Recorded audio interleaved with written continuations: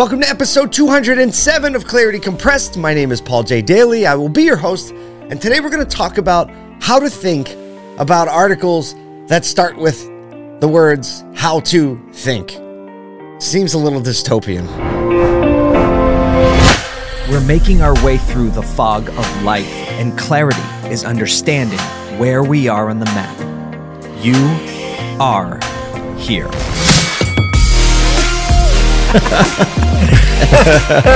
Let the good times roll. This is Clarity Compressed. All right, I've noticed a little bit of a disturbing trend in some articles I've been reading and some sources. I'm not going to tell you where I saw them. You'll see them, or maybe it'll seem familiar to you. But they start off with the phrase this: how to think about fill in the blank. How to think about this. How to think about that. And it just always hit me the wrong way. Why am I listening to someone to tell me how to think about something? It seems like the wrong way to approach any situation is by having someone else tell you, not just someone else, but some other random person tell you how to think about this. If you're going to read that article and you're going to engage that, and you're going to automatically start to adopt the mentality and the thinking of the person that told you how to think about, I think that you're heading for trouble, because growing and learning and having a great society and having great relationships and having great companies is all about individual thought and being able to think for yourself and contribute those thoughts to a collective of other people who are thinking for themselves. That is what makes the best teams and organizations and families and healthy individuals and healthy psychological states.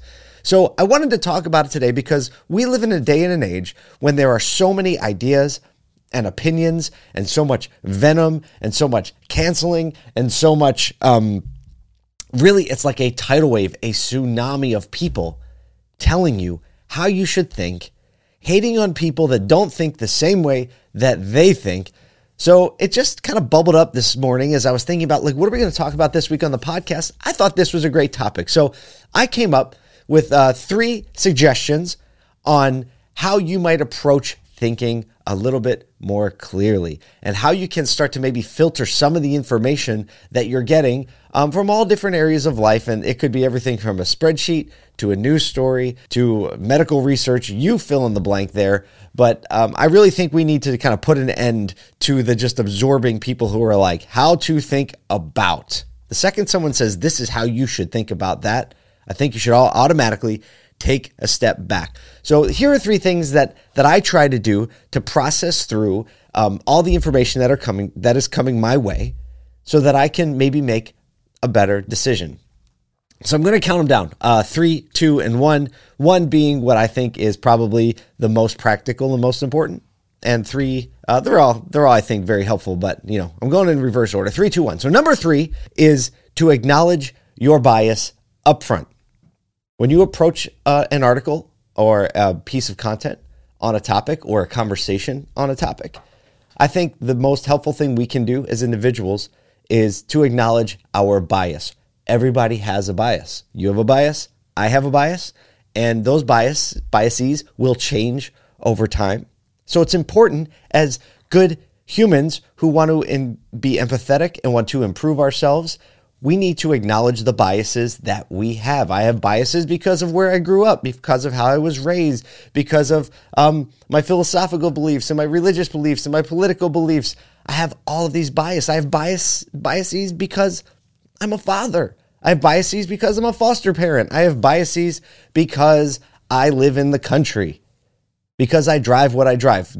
I have biases because I spend time on social media. I have biases because I'm a small business owner. We all have this collection of experiences that lead us to think in certain ways or make us more prone to think in certain ways. So to think that you are unbiased is a lie, and you need to consider your biases like I need to consider my biases. So when you go into a conversation or a topic, I think going in, it's important to say, okay, what are the things that I'm biased about, right? If I'm going into a conversation about taxes, for instance, I should acknowledge the fact in the beginning that I have a small business, right? Which affects the tax decisions.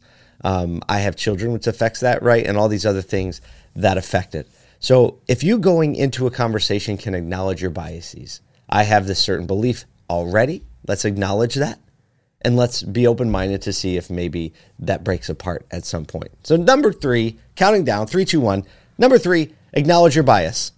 Number 2, and I think this is uber critical in this day and age when there's so many things coming at us and things have warning labels and things have, that were put in place by somebody else. It is to check the source. Check the source, right? Where is this information coming from? Is it biased? What are the biases of this information that's coming to me? Let me give you a very clean example that I use all the time when I talk about the concept of clarity. Clarity being perspective. So, and perspective is understanding where I am on the map. You use this example a lot. If you're going into the mall and you want to get to the Apple store, there is typically a map by the entrance of a shopping mall. I think that map happens to have a whole lot of credibility because it was put there by the same people that designed the mall. It is intended to help me get to where I want to go most efficiently. It is in the best interest of the company that put it there that I get to where I'm going faster because that gives me a better experience. It wants me to come back and tell my friends how great it was to be there. So there is a map. That map says this is where the Apple store is.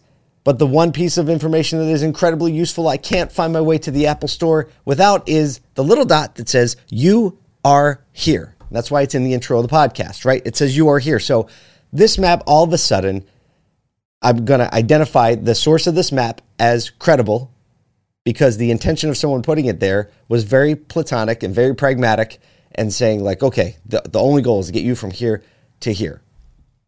Now, when you're bringing in content and media and you're reading and you're meeting people, right? Check the source. Where is this coming from and what are the conflicts of interest? So that's number 2. Check the source and identify conflicts of interest. This works in like consuming content. It also works in absorbing sales pitches, choosing business partners.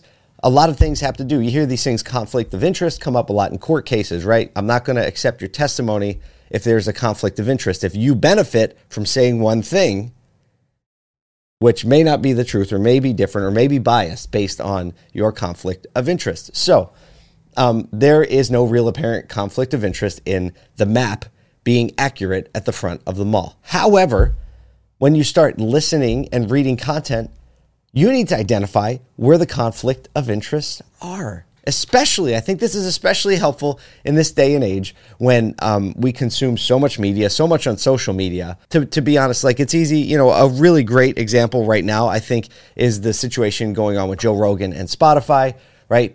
People say, well, Joe Rogan has a conflict of interest to want to appease people because Spotify paid him $100 million. Or Spotify has a conflict of interest because he's one of their highest paid podcasters, so they might be incentivized to take a certain position. Fair enough. I also think when you look at any major media news outlet, whether it's Fox or CNN or MSNBC, to really understand that there are massive conflicts of interest there, right? You see all the ads that roll. I personally think we should start calling those stations sponsored news because that's what it is, sponsored news. And when you see an article or when you see an ad inside an article or something and it says sponsored, or you see an Instagram post and it says sponsored, a little trigger goes off in your brain where you say, hey, there's a little conflict of interest here. So I'm going to read that one just a little bit differently. And really, it's doing number 2 on this list. It's acknowledging the conflict of interest, especially when you're, you might be taking a sales pitch or something to understand when a vendor's telling you something that like, hey, there might be a conflict of interest in there.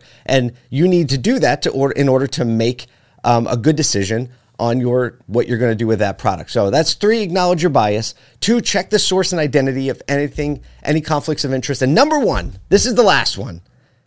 You need, and if you're going to not think what someone else tells you to think, so how to think about this, you need to spend time thinking. Very practical. Not moving on. Consider something. Run it through a couple steps here, like where are my biases, where are the conflict of interest and the people telling me these things. And you need to spend some time in the quiet thinking about it. Very difficult. You might find it extremely challenging when you stop saying, I'm going to think about this for 5 minutes. Try to think about something for 2 minutes. Set a timer and be like, I'm only going to think about this one topic and one issue. I think it might be more challenging than you think, but these are the things that I believe we need to do if we're going to have clarity and perspective about all the information coming at us so that we can think and be thoughtful about these, be empathetic and kind in our responses, and hopefully learn things from one another that help us all move forward, be more productive, be more generous, be more empathetic and caring, and take care of one another that much more. So I hope this leads you to think about these things a little more clearly and stop reading articles to tell you how to think about something. I hope you have a great week. I will see you next week. Let's think about important things this week together.